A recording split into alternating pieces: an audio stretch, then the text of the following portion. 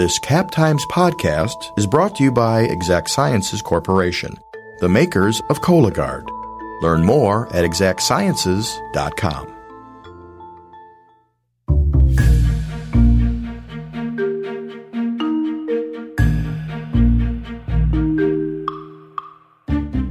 Welcome to Cap Times Talks, a podcast bringing you smart conversations about big topics in the city of Madison. I'm Natalie Yar, producer of Cap Times Podcasts. Today, we're bringing you a one-on-one conversation with former U.S. Senator from Wisconsin, Russ Feingold. Cap Times associate editor John Nichols sat down with Feingold to discuss his current work on biodiversity, his stint as a U.S. envoy to Africa, his take on 2020 presidential politics, and much more. This free Cap Times talk was hosted at the First Unitarian Society on Sunday evening. Without further ado, here's John Nichols.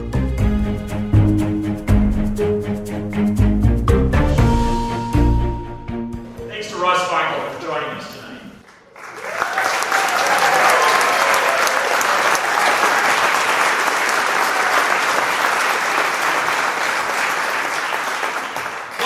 I want to establish our bona fides right up front. And to suggest that a lot of people think you usually need a politician or you become engaged with that political figure at the point when they're running for office. That is not the point at which Russ Feingold became engaged with the Capital Times. And I think probably the best way to do it is to just have you begin by telling us the story about coming home from Hebrew school. Oh, yes, of course. Yes, I didn't prompt me for this, but I do remember it. Well, the first thing I want to say is how wonderful it is to be here, to be with John, and Capital Times sponsorship, and Dave Zwiefel, one of my favorite people over the years. And, I grew up, even before the story you're telling about, every morning, often cold mornings in Janesville, Wisconsin, we would go out, and the newspapers would show up, and the Capital Times was there. And I learned as like a little kid the expression, give the people the truth and the freedom to discuss it, and all will go well.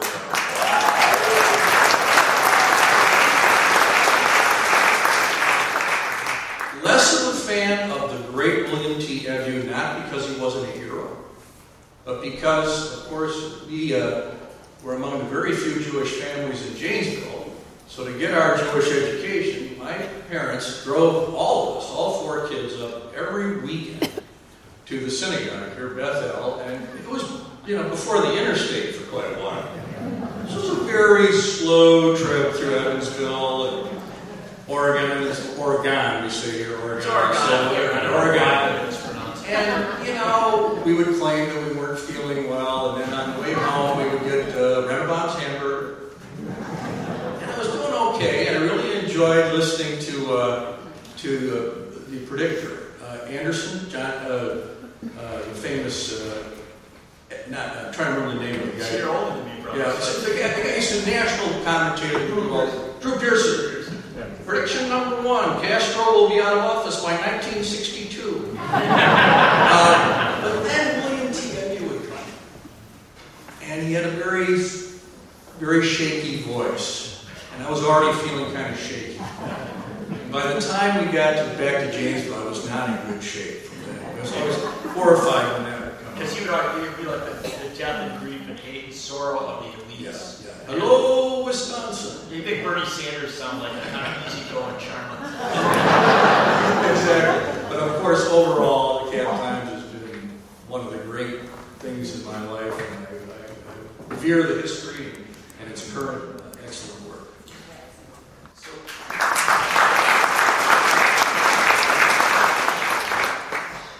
So the reason the Cap Times liked you was because, of course, you got the point, right? You got the point of the progressive era, the progressive movement. Your father, in fact, was a La Follette progressive, it's fair to say. Yeah, he ran on the progressive ticket for district attorney in Janesville. Lost. Like many of our candidates. Yeah, but he was raising the flag there in the 30s. He was a page in the state capitol for Philip La Follette, and I was brought up, not that I was just a Democrat and Jewish and a White Sox fan, but that I was a progressive Democrat. There was never any question. And so the thing we liked as an institution, going back to 82 when you first ran for the state senate, and 92 when you ran for the senate and all that, was that you were a genuine progressive, and you got the economic and social and racial justice, save the planet, stop the wars, basic line. The thing that distinguished you ultimately, though, and we had to learn and wrap our head around, was the fact that you were also an internationalist. And that's progressivism had its little streak of isolationism along the way. It had its, and you distinguished yourself as a senator. And most of what we'll talk about tonight is what came after, which is your internationalist side coming to the whole form. But I want to ask you, before we go into some of that, what was it that kind of made you more worldly than, frankly, a lot of us kids from Union Grove? Well, or Greater Burlington. I don't think that was, and in fact, in my view, although I certainly was interested in the rest of the world, in the era that we grew up in, it was really kind of a bifurcated world between in the Cold War. It was sort of who's on Soviet Union side, who's on our side, and it wasn't the kind of world we live in now where there's so many interesting, different nuances to all of this international stuff. So I was interested in it. I studied here at Madison, and I had a chance at Oxford to take international law. But that was kind of a turning point for me when I had a chance to study in England, because I realized how insulated this country was and isolated from feeling about what happens in the rest of the world. We would get the daily newspapers in England, at Oxford, and the description of what was going on in Rhodesia, what became Zimbabwe, the gradual independence, and the fact that it felt immediate and important in Britain and in Europe, that these things really affected the lives of people there that cared about it. That was the first time I felt the immediacy of that, other than, of course, the fear of the Soviet Union. So that had an impact. But the other thing, though, is it's interesting to talk about the isolationist tradition of progressivism. Actually, what progressivism was about in terms of international policy, in my view, was, encapsulated by a guy who became president, which is, let's not be a dumb horse, as Barack Obama said. Engage internationally, but not through dumb wars. And nothing was more important to me in terms of wanting to have an international emphasis than making it about our country being a beacon for the world, but also interacting in a positive way with the rest of the world, and not using military might as a first step.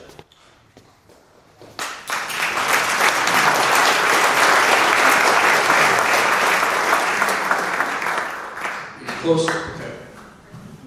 All right. We should have had you here from the start. And that brings us to sort of the core of where we'll begin tonight.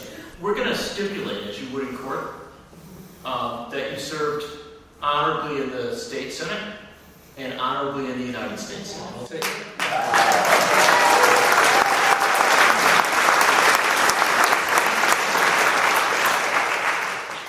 So honorably that the electoral waves were not always as generous to you as some of us might have liked.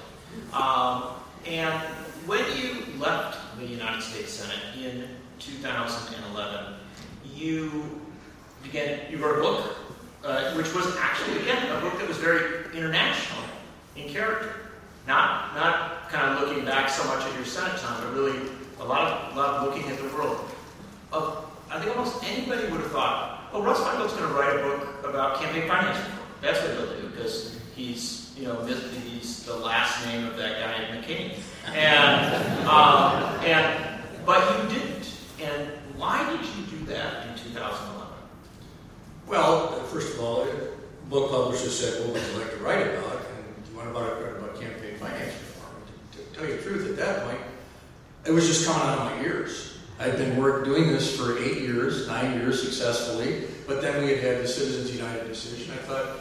I thought people had heard enough from me about campaign finance reform at that point. I thought something unique that I could talk about was what it was like to be a progressive, being in Washington on 9/11, and watching this country's response to that, both internationally and domestically. I thought that would be something that maybe wasn't out there in terms of mistakes I think we made in trying to understand the attack on 9/11 and the approach to it, the mistakes that were made with sort of a Cold War or looking at the past kind of approach, but also the domestic concerns I had about what was done after 9/11, particularly the attack on civil liberties in the Patriot Act, the Islamophobia that was being pushed by Fox News and others, and so it was sort of my assessment, thinking that that might be of some use going forward. And I'm talking about campaign finance again. I had my break, and I'm very but I thought that would be something that would, where my experiences were somewhat unique. Being on the Intelligence Committee, the Judiciary Committee, and the Foreign Relations Committee when that happened. So it was all coming at me at once. And so this book was very well received. It got the good reviews and sold reasonably well. Set you up in that fabulous mansion in Italy. A couple blocks from where you are. But it did begin to position you, perhaps, and to say there's more. Everybody should be very conscious there's more going on. You went and taught at some great universities. You continue to do that. We got you on a break tonight from Stanford. Is that right? Yeah, I came from California for the weekend. Yeah.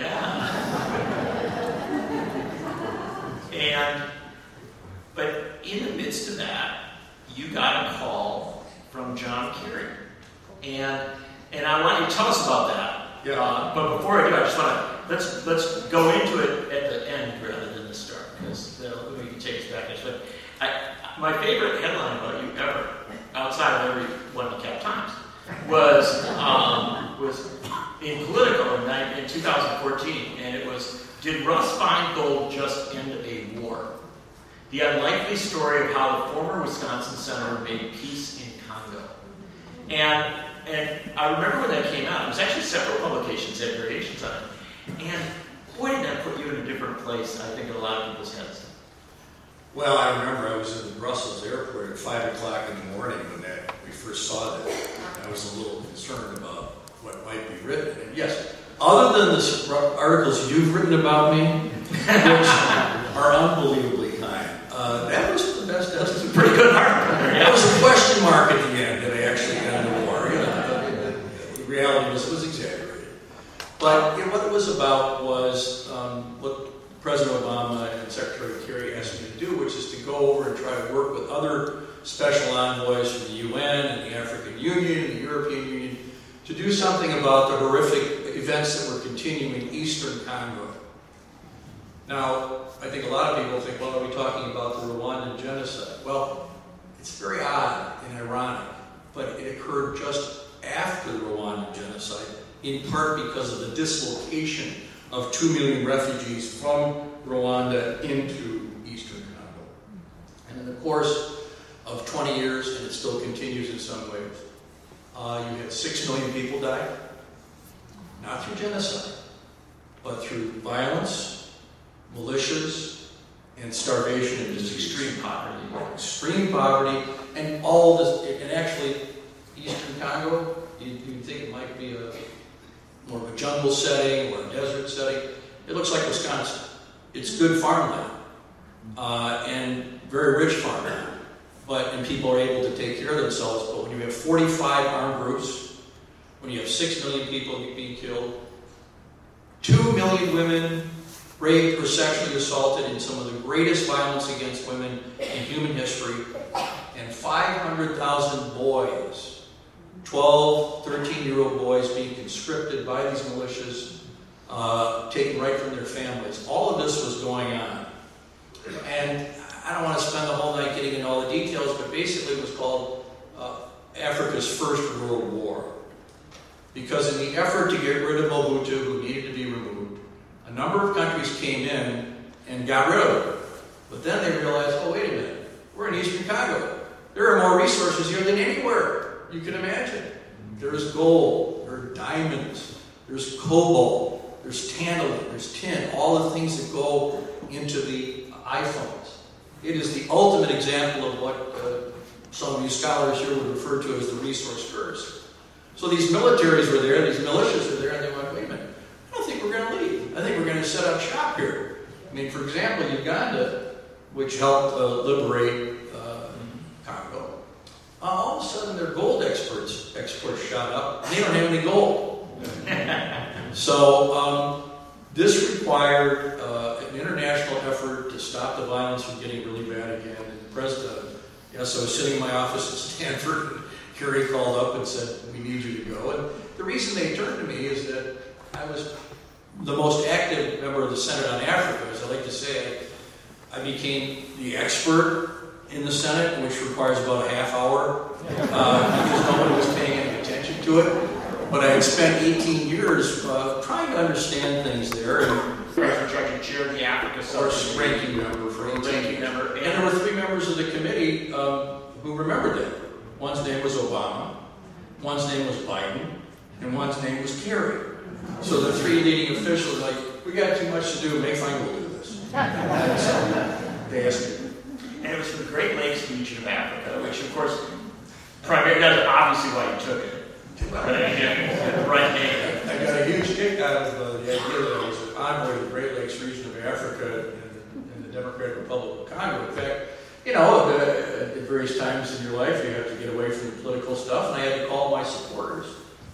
Some supporters that said, "Look, I won't be able to do partisan stuff while I have this job."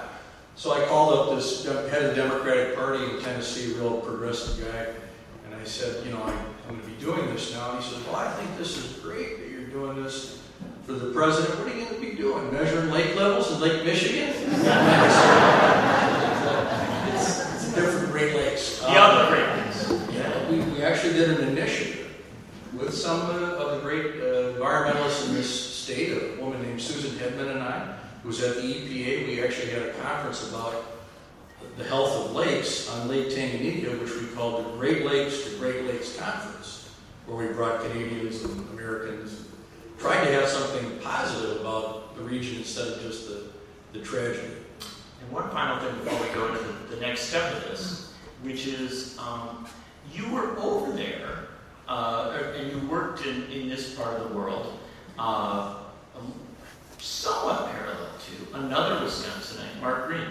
Yes. And this is Mark Green, a Republican who had run for governor, but ended up as making it a deep commitment to Africa as well. And it's sort of a fascinating thing that 2 Wisconsinites were trying to sort out a lot of problems. I have nothing but praise for Mark Green. And my belief about Mark Green when he was a congressman was like, this guy's going to run against me. I had always for him. He used to be very critical of campaign finance reform, and the way life works sometimes is, there I was as a U.S. Senator, and he's the ambassador for Bush to Tanzania. We took a trip for 3 days together around Tanzania, finding out about malaria prevention. Little babies being weighed to see how they're doing, the nets that were given, and I saw a compassion of this guy, which amazed me. And since then, he's been the head of a number of agencies. And in fact, now, yes, we all have a very good reason to be very unhappy about the people Donald Trump appoints. This man is a very good director of the USAID. And, maybe it's the Wisconsin blood. I don't know. But I'll tell you, he has been an extremely honorable public servant since his time in electoral politics. And I think the world of him. I appreciate that. And somebody even tried to start applauding for a Republican, I know, a moment ago. And I will tell you that Mark Green actually deserves a loud round of applause because he was a tremendous, and is a tremendous figure. Let's take us into how this evolved in some ways, into what you're doing now. Because you'd had this deep tie to Africa. You, I think it's fair to say, always known as somebody who was sympathetic to the environment. You try to find national parks and safe places around. But the interesting thing, you were approached at a certain point, not that long ago, by a representative of a very wealthy person who wanted you to connect back with Africa, but also to work in the U.S. on the subject of biodiversity. Yeah, this is about something called the Campaign for Nature. And actually, when I was in the Senate, I was well aware of the seat I had. I didn't consider broadcasting. Galen Nelson. There you go. I'm just going to take a minute to do these acknowledgments. Indeed, you've been And I do ready that to go. because this is the 50th anniversary birthday. I want to pay tribute to the Nelson Institute for Environmental Studies at the University of Wisconsin, which is marvelous.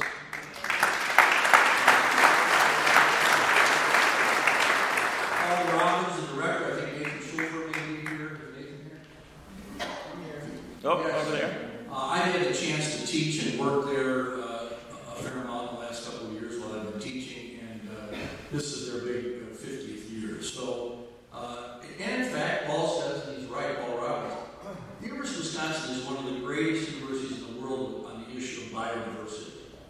When you go to the Octavia National Park in Rwanda, as my wife Christina and I did this last year while we were doing this work, and the guy taking care of the lions is a graduate student at UW-Madison. The person that succeeded Diane Fossey, Amy Vedder, is the successor, is a University of Wisconsin PhD. I'm not exaggerating. You can't escape Wisconsin when you're over there. I know. And the person who, one of the great people that just passed away from African Studies and the African Studies Department is worldwide, Crawford Young, all of Africa knew who Crawford Young was. So that's one acknowledgement. The other one is, obviously, growing up in Wisconsin in this tradition, the activism in this state on the environment has been legendary, and I'm so thrilled that there's a group that's come together of generally retired experts, scientists, environmentalists, and others. Green Fire, which is a great group, and Fred Clark, who's running it, is here tonight, and so is my friend Paul Heine, who are here as well. They are available to help with environmental issues. When I say that Paul is my good friend, that's not Senate talk. My good friend, you know. Oh, he actually is my good friend. Now back to your question. I remember the biggest insult I ever did. The thing that made you madder than anything I've ever said to you. You'd done something I didn't approve of, and I said, "Man, you're being more like Proxmire than Nelson." and you were a Nelson guy. Well, I always thought the combination was sort of the perfect Sure, synergy. it is. But you had a great appreciation of Nelson, and you had a great appreciation of environmental issues, and the subtleties of what Nelson worked on. And that gets us to going into the core of this biodiversity issue, because I know that everybody in this room heard you just say biodiversity, but I'm not sure that everybody, I'll start with myself. I'm not sure everybody has a full sense of what we're talking about. Nor did I a year ago. So the reason I was asked to do this is that a chief of staff to some United States senator from New Mexico heard that I might know something about Rwanda, and they wanted to get people supporting this effort to do something about the mass extinction problem in the world. And so they said, I called up this Brian O'Donnell, who was running, and he happens to be one of the great environmental activists of the last 20 to 30 years, particularly the Western lands in the United States. But I remembered him. And he said, we'd like you to help on this, and it's about the crisis in biodiversity. A book that's been written about this is called The Sixth Extinction. If you want to read a great book by Elizabeth Goldberg, it's disturbing, but it's marvelous. It talks about this sixth extinction of the planet. And this is the one we're doing. It's called the Anthropocene. And the scientists have indicated in a report that came out in May that up to 1 million species face extinction Let's pause in the near future. Let's pause there. 1 million species face extinction in the near future. What does the near future mean? 40 to 50 years? So in lifetimes of people in this room. Yes. And some people laugh, but we're all living very long lives. This is ongoing, right? We've already lost an immense number of species. I think when we were watching Australia, you were hearing about this incredible, just the fires that's going on. But this isn't about a single incident. This is global. It is global. In North America, One report says that 30% of all the birds in North America are gone since I was at Janesville Craighead. 30%. In England and in studies there, which I guess is the most studied country in the world for insects for some reason, 30% of all insects since 1970. There is, of course, people well aware of tremendous deforestation, overfishing, the type of agriculture such as palm oil agriculture that clears areas like the clear cutting we had here in Wisconsin in the 19th century that wipes out just about everything else to the point where pollination doesn't work anymore. And so they say it's a crisis. And what the scientists say is that we've got to do something to preserve at least 30% of the land and the water on the planet by 2030. And what they also say is we may have to preserve 50% of the land and water by 2050. Help people understand what you mean by preserve. Well, either restore areas that have been harmed, such as overfished areas such as that, preserving forests, the kind of thing that is the reverse of which is happening in Brazil. Congo, of course, is a tremendous example. It is the Congo, the great forests of Congo are known as the second lung of the planet after the Amazon. And so the deforestation, literally just cutting down trees, where often it's agriculture and pitching. So one thing I just want to be clear about is this crisis is caused by at least 5 different factors, and it is directly related to the climate issue, but it is not the same. There are 5 major causes of the loss of planetary diversity. Number 1 is simply use of the land, whether it's fisheries or agriculture. It's often agriculture on the edge of natural areas. The second greatest cause is the direct exploitation of species, what we call here in Wisconsin fishing and hunting,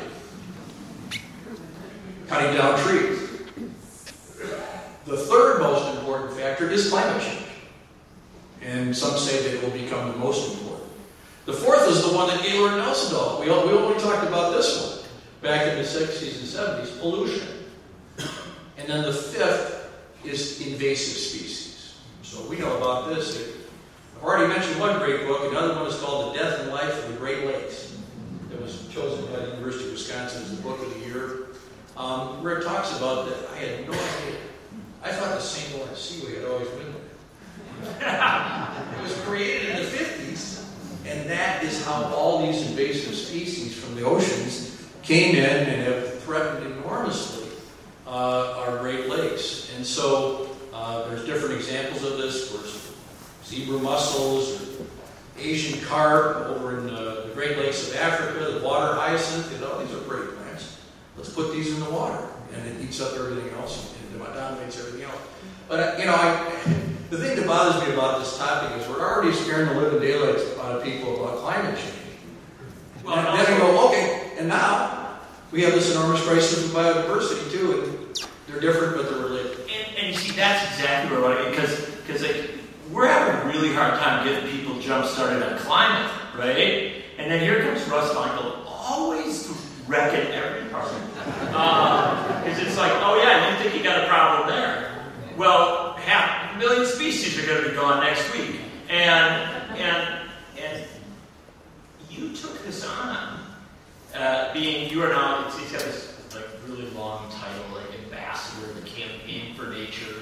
And it's really a big deal. He is talking to former members and current members of the House and the Senate here in the U.S., really trying to educate, working with people in Africa, working with people all over the world. This is a giant effort of which he is a part. But it also is so daunting. And when you first started describing this to me, I was thinking, you know what? I almost don't want to know. Yeah. I almost don't want to know. Well, and this is where, in some ways, this topic, as difficult as it is, maybe easier for people to think about in a positive way, because much of this can be repaired. The maritime areas can be repaired.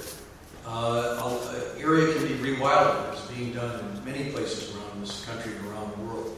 So if you don't wait till it's too late, where it's simply not going to work anymore, it can be repaired. And the two things work hand in hand. Let me give one example of each.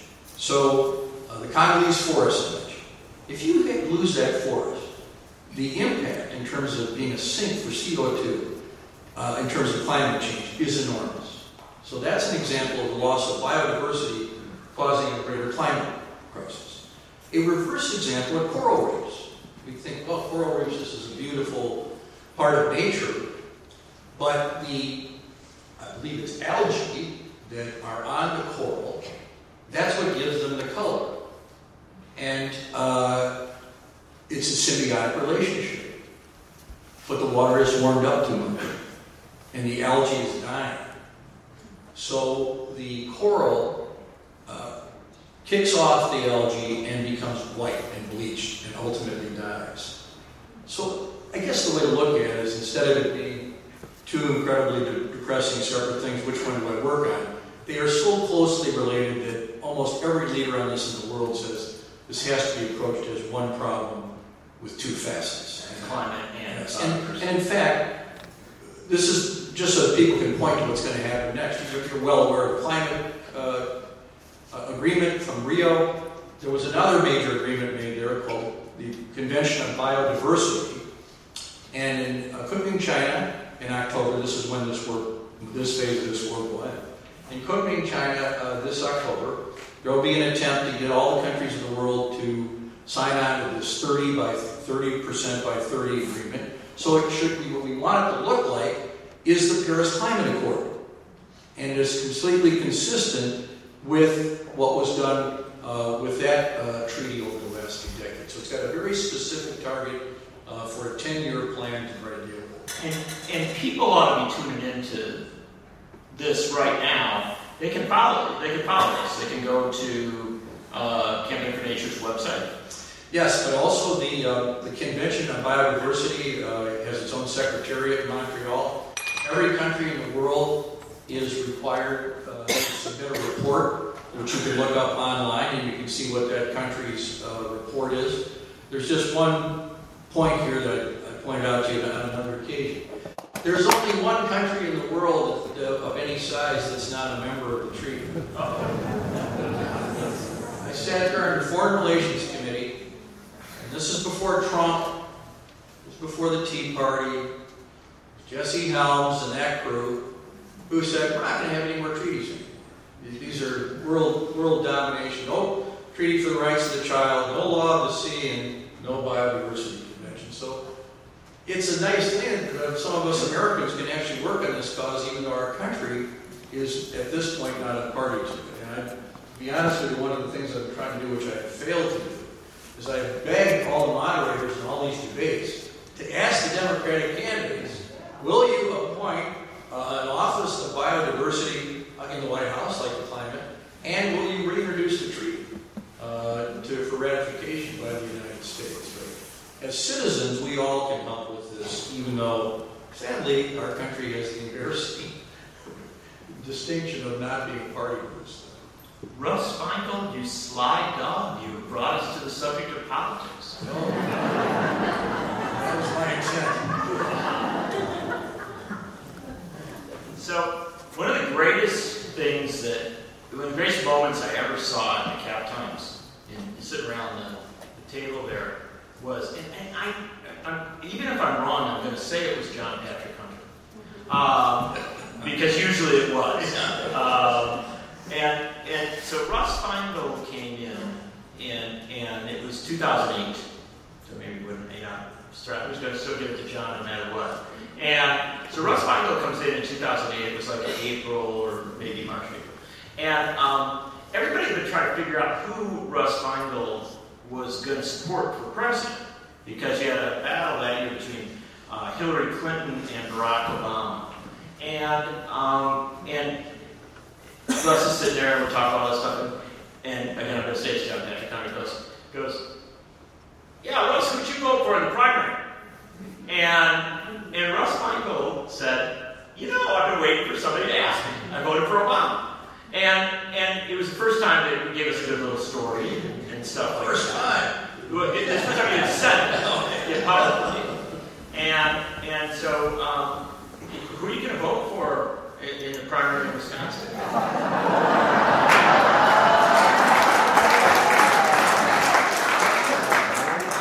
Two candidates that I have a very strong feeling about. Both I know well. Yes, they're in the same lane as these people. Their names are Elizabeth Warren and Bernie Sanders. Now, I'm not saying for much that if I had a ballot in front of me, I'd vote for Elizabeth. I am still thinking. Well, you're still pumped. I am amazed at what Bernie is. Very impressed. And let me just say this, and because I don't anticipate her running for office again, so I don't have to measure my words. Say some wild stuff. I know people are saying, well, how in the world is a socialist going to be elected? And I think we need to go to the wise words of Nick Mulvaney. Get over it. He's a socialist. So what? That's what I say to that. There's a shibboleth from 40 years ago that really has nothing to do with the reality of what this man would try to do. He is a true blue person, just as Elizabeth is. A true blue person. Who truly, I know them well, and I wouldn't say this about everybody I've ever worked with, but they stick to their views, they mean them, and I think either one would be a very good president.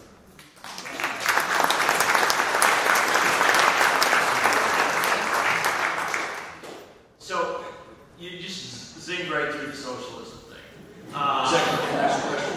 Well, no, actually, I was just going to say, isn't it cool that the Democratic National Convention is going to be held this year in a city that was run for 50 years in the last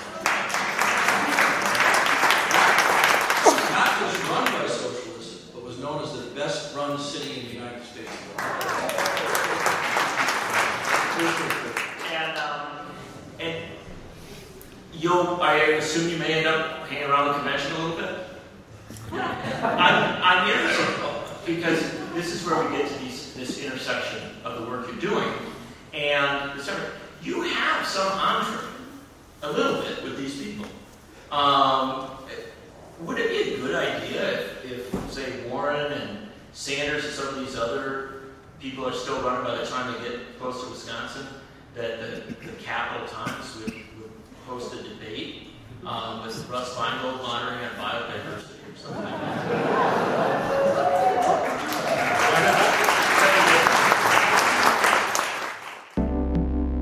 This podcast is brought to you by Exact Sciences. Join the Madison-based team working to lead earlier cancer detection. Visit exactsciences.com to view the company's hundreds of open jobs. Let's keep going down this political lane for a little bit more. Couple more questions. I'm interested in, you yourself thought about running for president in the 2000s. Pondered it, even you took a trip to Alabama to chart the level of support you had there. No, that was not close. It ended up being. Okay. But you pondered running for the presidency. Ultimately, why didn't you run? I never really wanted to. I know it sounds weird, but I always thought to be a United States Senator was sort of the end of my ambition politically. And I know that sounds like, you think everybody who gets in politics always wants to be the person who ends up doing the whole thing. I never really fancied myself in that role. I was convinced by some very good staff members to let's just go to Iowa and see what it's like. Let's just go to New Hampshire and see what it's like. And to be honest with you, the response was incredible. It was, yeah. Not because anybody knew who I was when they saw me. I walked in the room and they go, Russ Feingold's here. Everybody started cheering and looking around. I'm right here. But they knew that I led the fight against the Iraq War. They knew I was the only person that voted against the USA Patriot Act. And those were the things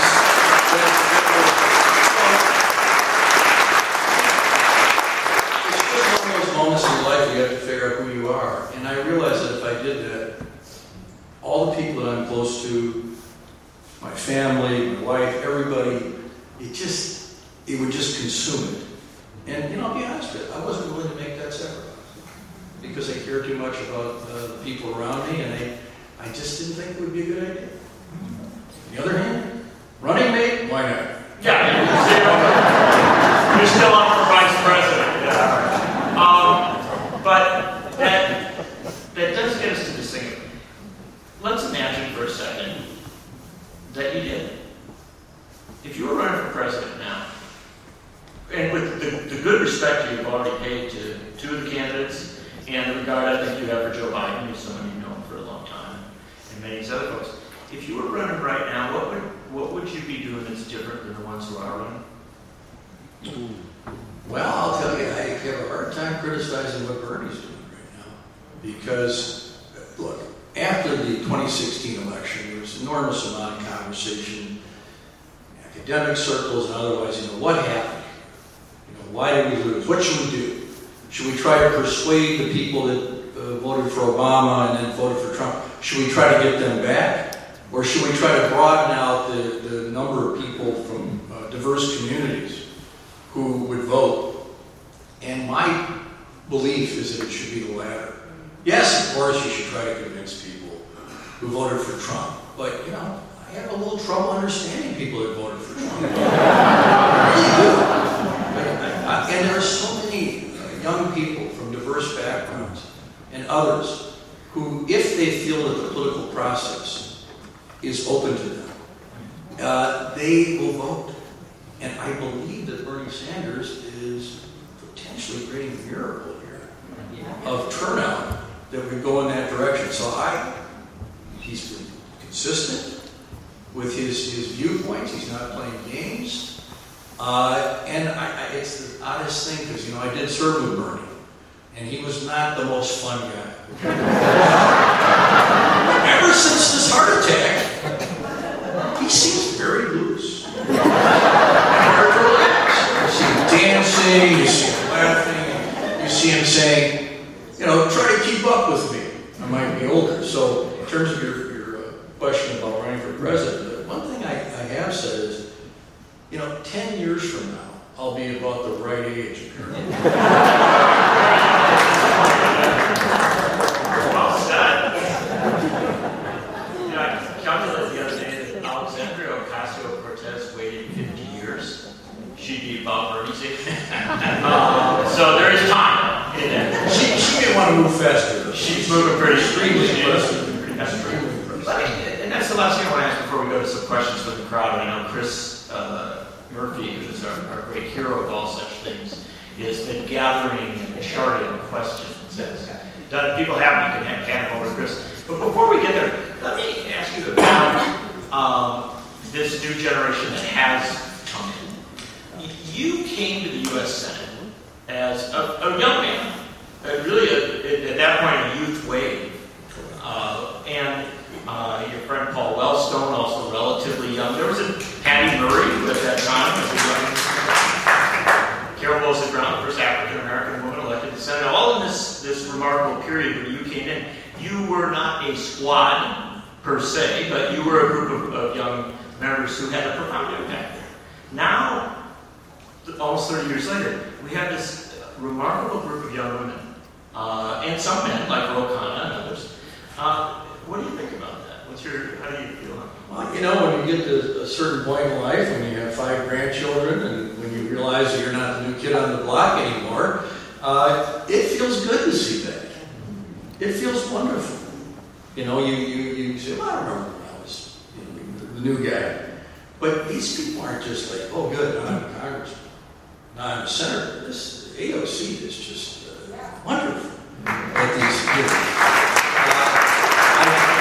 I worked with Ro Khanna in California on campaign finance reform. It's heartening, and I think it's probably frightening for those on the right, because this generation is going to make an enormous difference going forward, and I'm thrilled about it. Very good.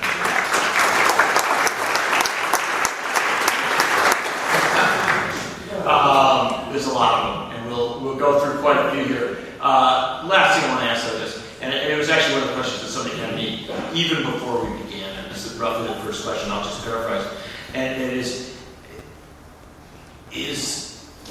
it heartbreaking to you to be looking at a campaign in which this next week we'll have a Democratic debate where two billionaires will have fought their way up to the stage, and where we just see, I mean, I know, with due respect to what Bernie's done with small donations, but so much of the work you did on campaign finance reform really seems to, in many ways, have blown up in these recent years. Yeah, it is in a way heartbreaking, and I am not one of those who can easily come along with this idea that you hear out in Silicon Valley, which is, yes, the right has all this money, but we have a lot of money out here too. It doesn't go easily with who I am, because I fundamentally believe if one person can put that much money into their own campaign or give it to somebody else, it's fundamentally and inherently corrupting. And so I wouldn't vote for Ronald Reuber over Donald Trump. I would in a New York minute, as they say. But it is disheartening. Now, here's the weird thing about it that people don't realize, and it has to do with the difference between the law and norms, and the way in which people don't do things even though they can. It has been legal for people to spend all their own money on campaigns forever. There was no law against it. The Tillman Act that was struck down in Citizens United prohibited corporations from giving unlimited contributions. And individuals have been able forever to spend all they want on so-called independent ads, individual money. But people didn't do it until Citizens United. Citizens United said, well, corporations can do it. All of a sudden, everybody felt that there was no problem. Well, that's the way it is with money now. So this needs to change. And the fact is, what Obama did to some extent, and Bernie even to a greater extent, I have no problem with lots of money being spent on campaigns. Okay? I believe in information. Give the people the truth and the freedom to discuss it. But it's how it's raised. When the average if you raise $100 million in $10 contributions, I'd say you're a pretty good candidate. Spend it. Then you'd be Bernie Sanders. That's right. Spend it. There's nothing wrong with that. What is wrong was when one person can take all their own money, or some independent person can spend all their money to distort the political process that gives them a much greater voice. $1 million in $10 contribution sounds like electronic democracy to me. It doesn't sound like something bad. So that's it. Money is not by itself an evil because it actually helps people communicate. But when it reflects the ability to have a stranglehold of the political process and cut the average person out of the process, that's a different story. What do you think about Bloomberg and what he's done? Well, I do know from people in New York that they consider him to be a very, very good mayor. On many human issues, I have no doubt that he would be a good president, but I am very troubled by the things that he was unable to respond to in the debate the other night. The response about those, non-disclosure about the things he'd said to various women was just horrible answer. And I would have thought that he would have been better at it, given the fact that he kind of knew it was coming. So that really concerned me. But I don't think he's going to be a viable candidate. But if he ends up being one and he gets the nomination, I will work hard for him. And speaking of billionaires in politics, you know Wisconsin like this well. And for the younger people in the crowd, why are we doing this? The whole campaign gimmick of Russ Feingold. Wisconsin like saying, where in there did Donald Trump come through and win the state? First, he got numbers here. A ring of fire. Fritters know what I'm talking about. A ring of fire, the counties around Milwaukee, where we thought he wouldn't do very well because remember what happened to him in Wisconsin? He got clobbered by Ted Cruz because the establishment, Scott Walker, and others say, don't vote for this guy. But they hated Hillary Clinton so much that they were able to get those numbers. That was half the battle. The other part was here, the part of the state that I love the most. As much as I love Madison and Dane County, the north, in a lot of those counties were, let's say we would have more lost counties, 55-45, maybe 60-40. The bottom fell out. And all of a sudden we're losing by enormous numbers. And I have a lot of different theories that I'm not going to go into tonight about what might have happened up there, whether it was through the internet or whatever. It's a very odd... different theories. Well, the theories... What it was that persuaded people to suddenly take a whole different view, and we know about the Facebook ads and other things that we were not aware of. There's actually 5 counties over in western Wisconsin that Trump carried and I carried, which was very unusual. But up north, this didn't happen. There was I'm not sure, and the same thing in the Fox River Valley.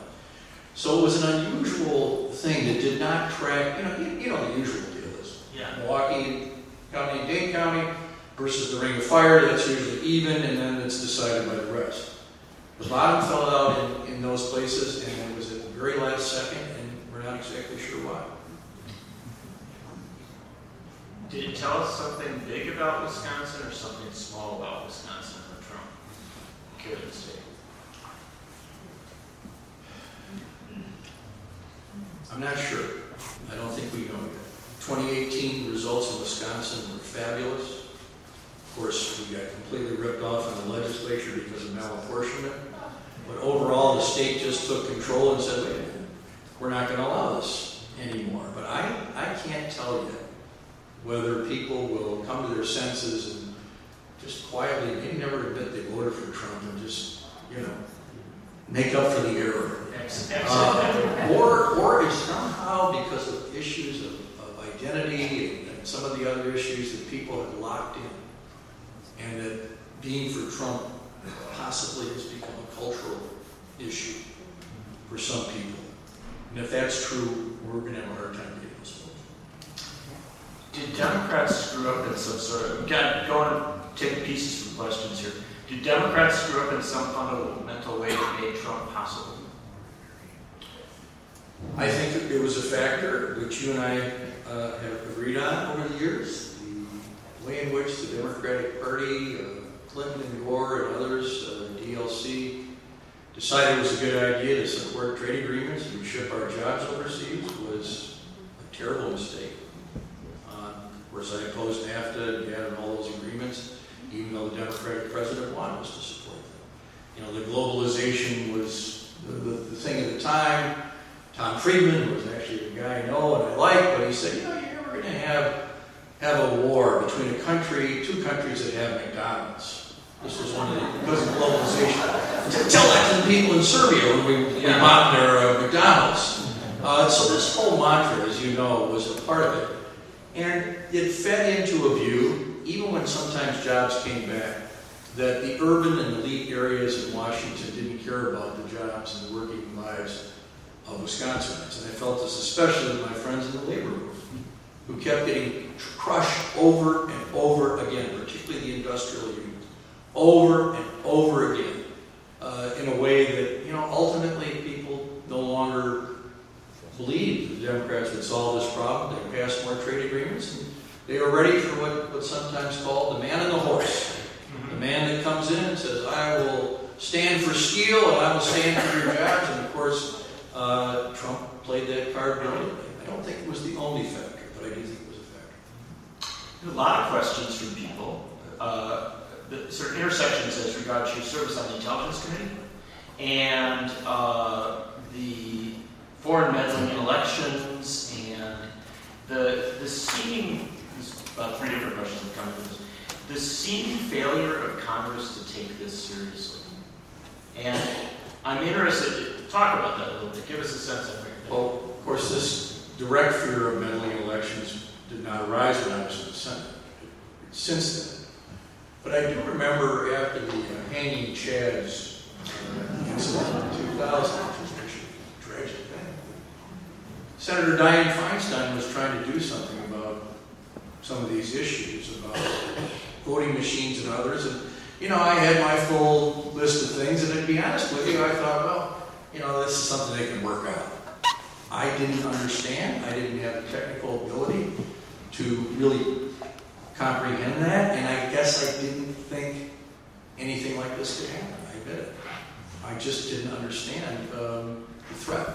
But she was ahead of the curve and was trying to do something about it. And now, when I allude to things that may have happened in 2016, the state of Virginia, after the 2016 election, had a meeting of their board of all their elector people in the state, all the voting people. The election commission. The commissioners and all that. And they had some hackers come. And they said, show us what you can do.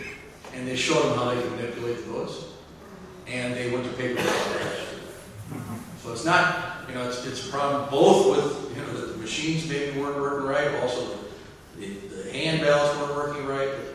But yes, and apparently we are still in a great deal of trouble. A great deal of threat. Number of questions coming from different perspectives on this. When you served in the legislature and in the Senate, in Wisconsin we have the Posse Comitatus, and we had some of these groups, and so we've always had a right and an extreme right. But does it frighten you now or concern you now more that there does seem to be more of an extreme presence? And give us a sense of it. Well, I don't think there's any question that it's much more serious. I remember when I was running for the state senate in 1982, Cap Times endorsed me against Edwards. He was a progressive. Not a bad guy. He was a member of the Progressive Party before it became Republican. But he, he was 83. I was 29. He was expected to win. It was a big Republican district, but I decided to left my job and knocked on 15,000 doors, including in Poynette, Wisconsin. And I remember going down the street, and a couple of the houses had these big Posse Comitatus plaques in the left, and I was about to knock on the door, and it said, "Survivors will be prosecuted." I'm probably not going to do that. Anyway, I didn't have targeting, and I did every single door. So yeah, there was Tigerton, there were some of these things, but it was considered very extreme.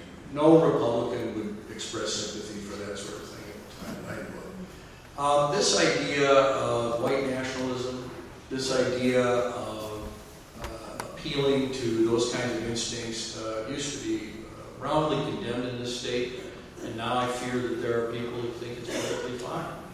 And it's very disturbing. And you're Jewish, and we have seen, I think anyone would doubt that there's been a rise in anti-Semitism. And why now? Well, I think it's a lesson in history that, of course, all groups suffer. Whenever there's times of turmoil and division, a guaranteed component is anti-Semitism in almost every society. I'm not exactly sure why. I don't think it's very nice.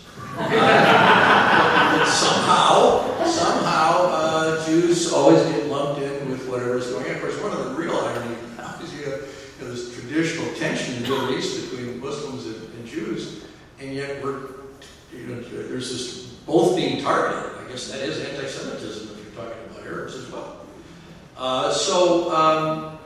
I think it's disturbing, of course, and it's frightening for members of the Jewish community, but it's something the Jewish community has lived through before. And by no means are Jews the only ones who are being targeted by this. It's a broad array of hatred, and Jewish people are only one of the groups of victims. And in fact, groups like Never Again Action, that wonderful Jewish groups that have been working with immigrant rights, and a lot of people making the connections. And maybe to turn toward a positive there, that we do see a lot more solidarity now, or at least I think we are seeing folks kind of reaching out across lines of division in maybe ways we didn't in the past. Well, I hope you're right, and I do think there's a tremendous potential for that.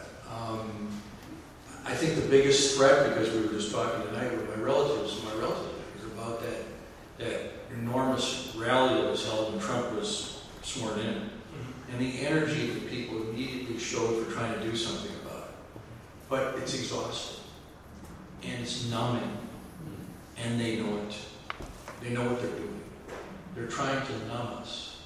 They're trying. We don't necessarily have the tools, psychologically and otherwise, to withstand this constant drubbing to the point where people sometimes just say, "I have to withdraw." Christine and I have to figure out how much TV should we watch. Who's the next person that's going to talk back to the television when you're trying to do something else? That is, to me, John, that's one of the biggest challenges, is not whether we're capable of solidarity, but how do people refresh themselves? How do they keep themselves in psychological good shape so that they can come together at the moments when it's most needed? It was done in 2018 brilliantly. It has to happen again, and frankly, it has to happen. Somebody tweeted the other day, exactly when do people finally take to the streets again? What happened to that? What happened to protest? I was telling my great nephews here at dinner at the Blue Moon that, I was tear gassed a few blocks from here, quite a few times. A word with pride. I mean, why is it that we no longer protest that way? Because Lord knows there's enough to protest.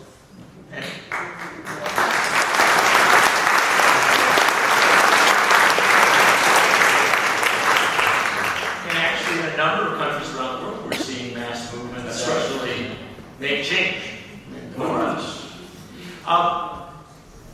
Just look at the. It's a good one. I have to say, Captime's questioners are brilliant, and going on a lot of different territory here. And I've saved up, by the way, a group for finishing off, because you actually got a tremendous number of people talking about biodiversity here, and so we've got a few that we'll finish off there. But before we get there, this is an interesting thing. It goes back to something that you talk about in your book and talk about in the past. We are at a point now where the United States seems to be pulling in many ways under President Trump, withdrawing from international agreements, really withdrawing from a lot of relations with the rest of the world. And it's also a time when China has been incredibly aggressive, especially in Africa, but also in South America and other places, and being that international country. Now, right now, obviously a tremendous challenge with the coronavirus and that, but at a fundamental level, China has spent the last 20 years kind of building out into the world. How do you think about that, and how should we be thinking about that? Well, a great example of that is what we've already talked about. We're not a party to the Campaign for Nature. Who's sponsoring the conference? China. And they're not angels on these issues, but they understand what world leadership means. And when I've worked in Africa over the years, I can tell you that many of the sub-Saharan African countries are still very positive toward Americans in the United States. But I remember saying to the foreign minister of Rwanda, Louise Mushikiwabo, is one of the most impressive people I've ever worked with. She said, "We really appreciate what you're doing, what President Obama is doing, but you're not here. The United States isn't really here. We're not really present in a lot of these places. And yet there are countries all over Southeast Asia, all over Africa. Europe is crying for something different from us. And Europe, even though they've taken this horrible blow with Brexit, Europe is still a tremendous contribution to a progressive world. Their policies, their human policies, human rights issues, and others are a tremendous achievement of the last 40 or 50 years. So we need an administration and a Congress that sees us as part of their work. But in the end, to answer your question, the greatest challenge, not so much of those of us who are over 60, the greatest challenge for those under 60 will be probably our relationship with China. What is it going to be? What are their motives? What are our motives? Do we assume that they're trying to dominate the world, or do they want to have a relationship that is mutually beneficial? But we have to figure out the answer to that. And we have to have a real strategy for interfacing with China. I think we look like we don't have a clue right now. brings us to a related question, I guess. Other than Mark Green, are there any positive appointments by President Trump? It's not a fair question. No, but especially thinking of ambassadors and I'll tell you a huge disappointment because I thought otherwise.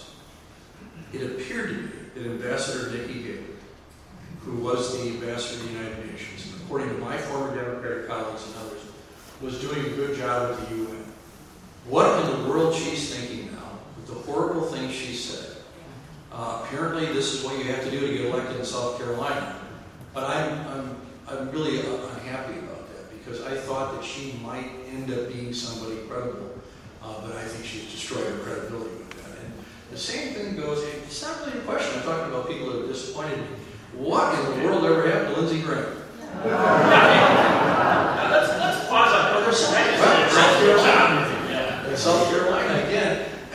You served with him. We traveled together with McCain and to Iraq and Afghanistan. And he was one of our original co-sponsors of McCain-Feingold. He would work with us when they would try to do tax cuts that weren't paid for. I remember being over in Waukesha County, a very difficult listening session where I was trying to defend myself, and I said, look, Lindsey Graham is doing a climate change bill with John Kerry. And they all started screaming, he's a rhino, a Republican in name only. And so, here's the sad thing. Yes, it was wonderful to be a United States Senator. It was a great thrill. But it wasn't so great that you would literally do anything or say anything to avoid some kind of a primary from the right. This I don't understand.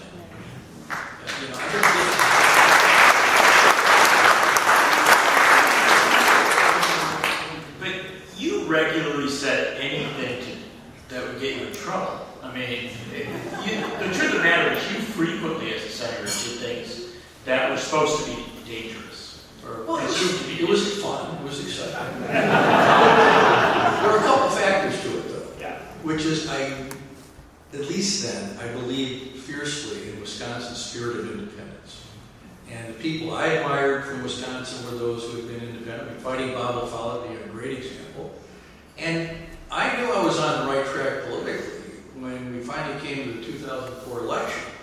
And I won 27 counties that Bush won that night. And a couple of people came up and he said, you know why I voted for you? He said, I'm a Republican. Because we never know what you're going to do. Which, sounds weird. But they don't want to think that everything's already decided. That there's no opportunity. So even though they might have thought I was a little wacky, they realized that I wasn't taking it. And so that's kind of just a lot of that's disappeared, especially. I feared it. Yeah. And even the same thing with being a state senator or a state representative. Great job. But is it so great that you hand your voting card to somebody and you say, "Oh, here, just tell me what to do"? It's ridiculous. Why run for office? Did Scott Walker wreck it all? It didn't help. Well, that was a very unusual space. That's something that I hope people remember. 2010 was a really rough night, obviously. I lost. We lost the Congress, the House, and so on. But nobody knew what was coming. Nobody knew that this Act 10 was coming. Nobody knew that all this crazy voting inhibition stuff was coming. There was a whole agenda prepared by the right, by the Koch brothers and others that, it was a normal Wisconsin election where, they decided to change. But this violent approach to division and disregarding all the norms and traditions of the state really, I think, was a surprise. And it had fundamental impact, right? The gerrymandering, the structural changes. Do we get back from that? Is it possible that, the Wisconsin that you came up in politically was a place where you could spend a ridiculously small amount of money, knock a lot of doors, and get elected to the legislature. Or where some goofy guy could get in a Democratic primary, wait for the two front runners to destroy themselves, and become U.S. Senator. It's the only way to go. God, it really is. John's endorsement, what done it. But I thought I was going to be the only one I was going to get. But can we? I mean, what possibility is there to actually get back to? I'm not feeling great about it right now. I'm worried about it. But I think you were kind of hitting on it when you were talking about the new leaders, the young leaders, combined with the diversity of this country. When the people of this state realize that the majority of people of this state represent a diverse, exciting new majority, and that a group has to be dealt with, even gerrymandering is not going to work anymore, I think people will finally realize, well, wait a minute, maybe we better play ball with these people.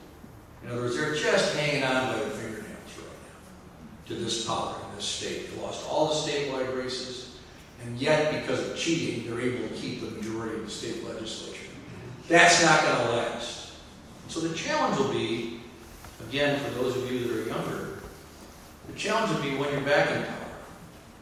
How does one conduct themselves? And this is a moral dilemma. It's a moral dilemma. Do you act nice when you're in power and let them just do whatever you want to you when you're not? Or do you say, look, we're prepared to extend the olive branch, but there has to be some compensation. There has to be some recompense for what you did to us. There needs to be an accord to get back on track. Because I no longer believe that simply by being nice to people this time, they're going to behave because of the ruthlessness. So, I always think about the question I got today from somebody who's, what do we do if Trump wins again? What's the strategy? I will talk and think about that if you think about what are we going to do if we're going to win. You have to have a strategy to win. You have to be prepared to win and know what to do right away. Because that may well happen. That may well happen. And we can't squander the time. One of the most important things is to get the new administration, Democratic administration, to immediately focus on judges. Right.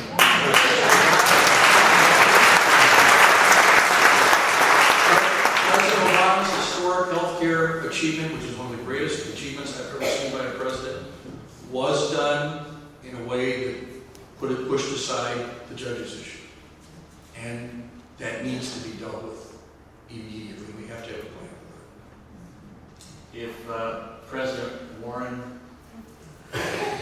said, Russ, you're a young 60-something. I'd like you in my administration. Or maybe I'd like to put you on the Supreme Court.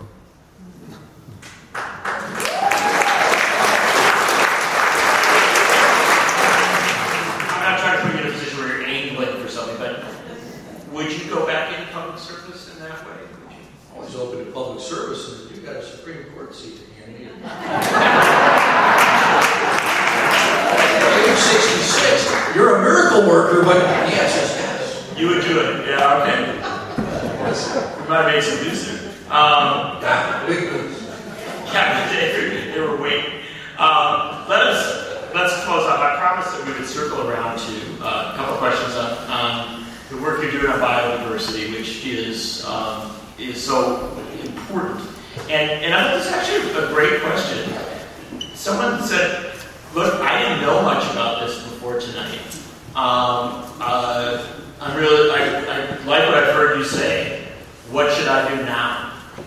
Well, the first thing is just to get a little more background on it. Read the sixth extinction. Read the report from the UN from May, not the whole report, but the summary of the report from May 6th about this crisis. And then start advocating, just like people have done in climate change. I would say, sort of this idea they're doing with climate. Every Friday, some kind of a protest or a gathering at public settings.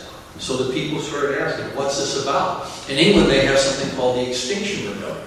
That some people, it relates to climate, but it also relates to this. And some people think it's too radical of a group. But they're blocking traffic. Yes, and shutting the city down. You start shutting down the tube, people get mad at you over there. But I would say, just like the climate issue, where it has been successful, that kind of activism it causes people to say, okay, what's this about?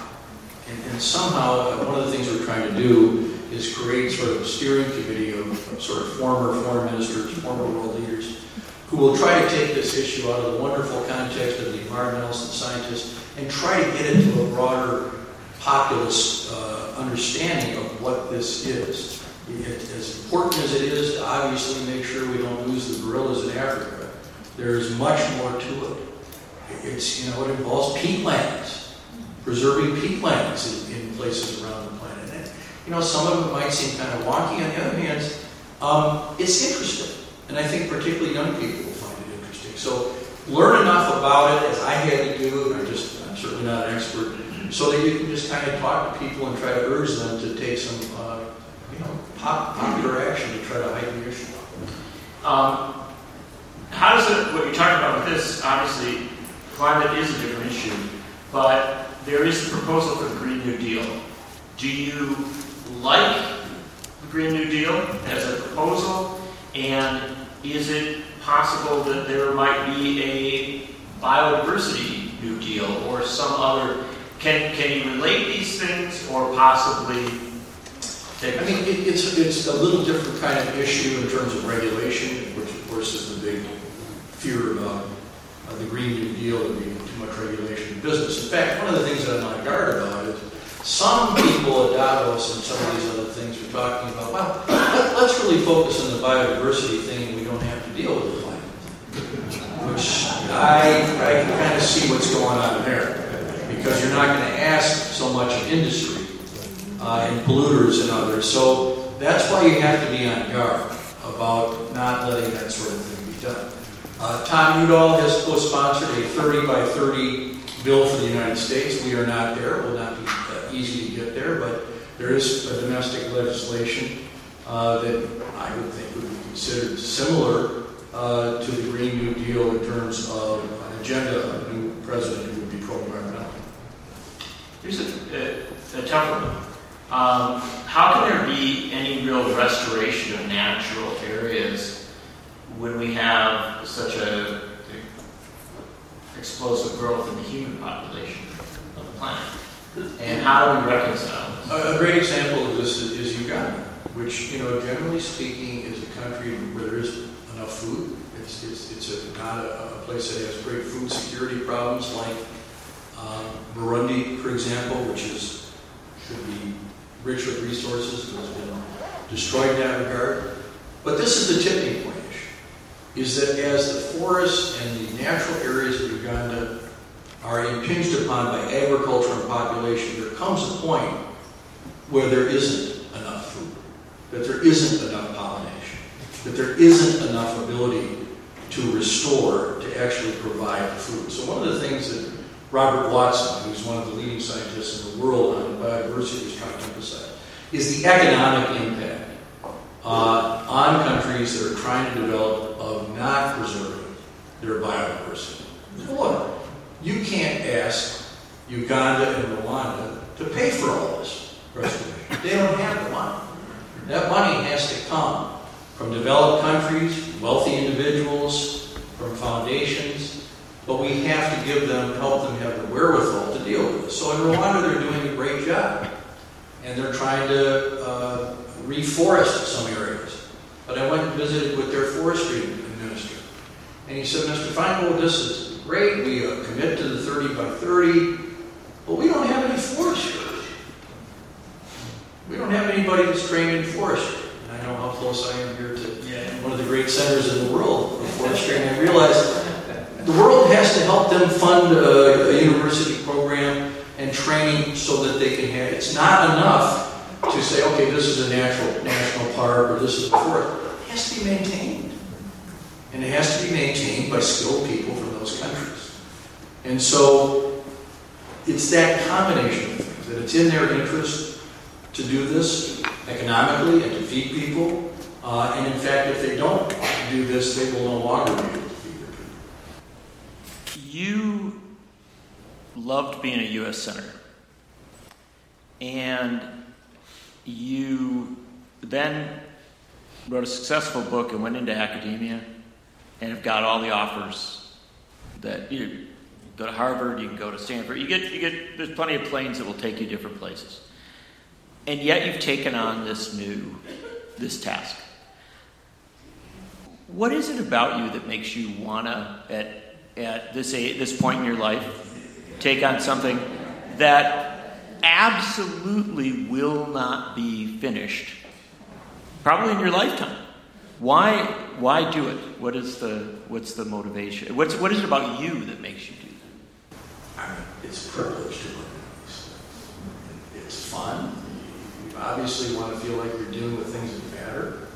And when you grow up, reading about it and idolizing people like Bob LaFollette or Bobby Kennedy or whatever, you realize they did these things knowing darn well these problems wouldn't all be solved, by your lifetime. In fact, one of the things I have in common with Gaylord is that he claims that he was taken to see Fighting Bob LaFollette, and he came back, and he was like 10, 11 years old, and he came back and he said to his dad something to the effect of, I may want to do something like that, but it looks like Mr. LaFollette's going to take care of everything.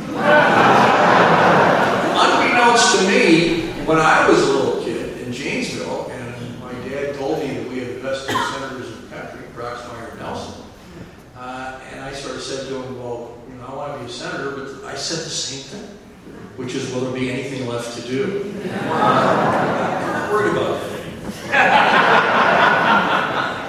So it'll be plenty. It's a good feeling to help. Something like the biodiversity issue, the climate issue. We're talking 100 years, 200 years of human endeavor to make sure that we can solve this problem, maybe. And there's a lot of young people that are ready to take this on. We're very lucky you've been willing to take on so many things. Ladies and gentlemen, please give a round of applause.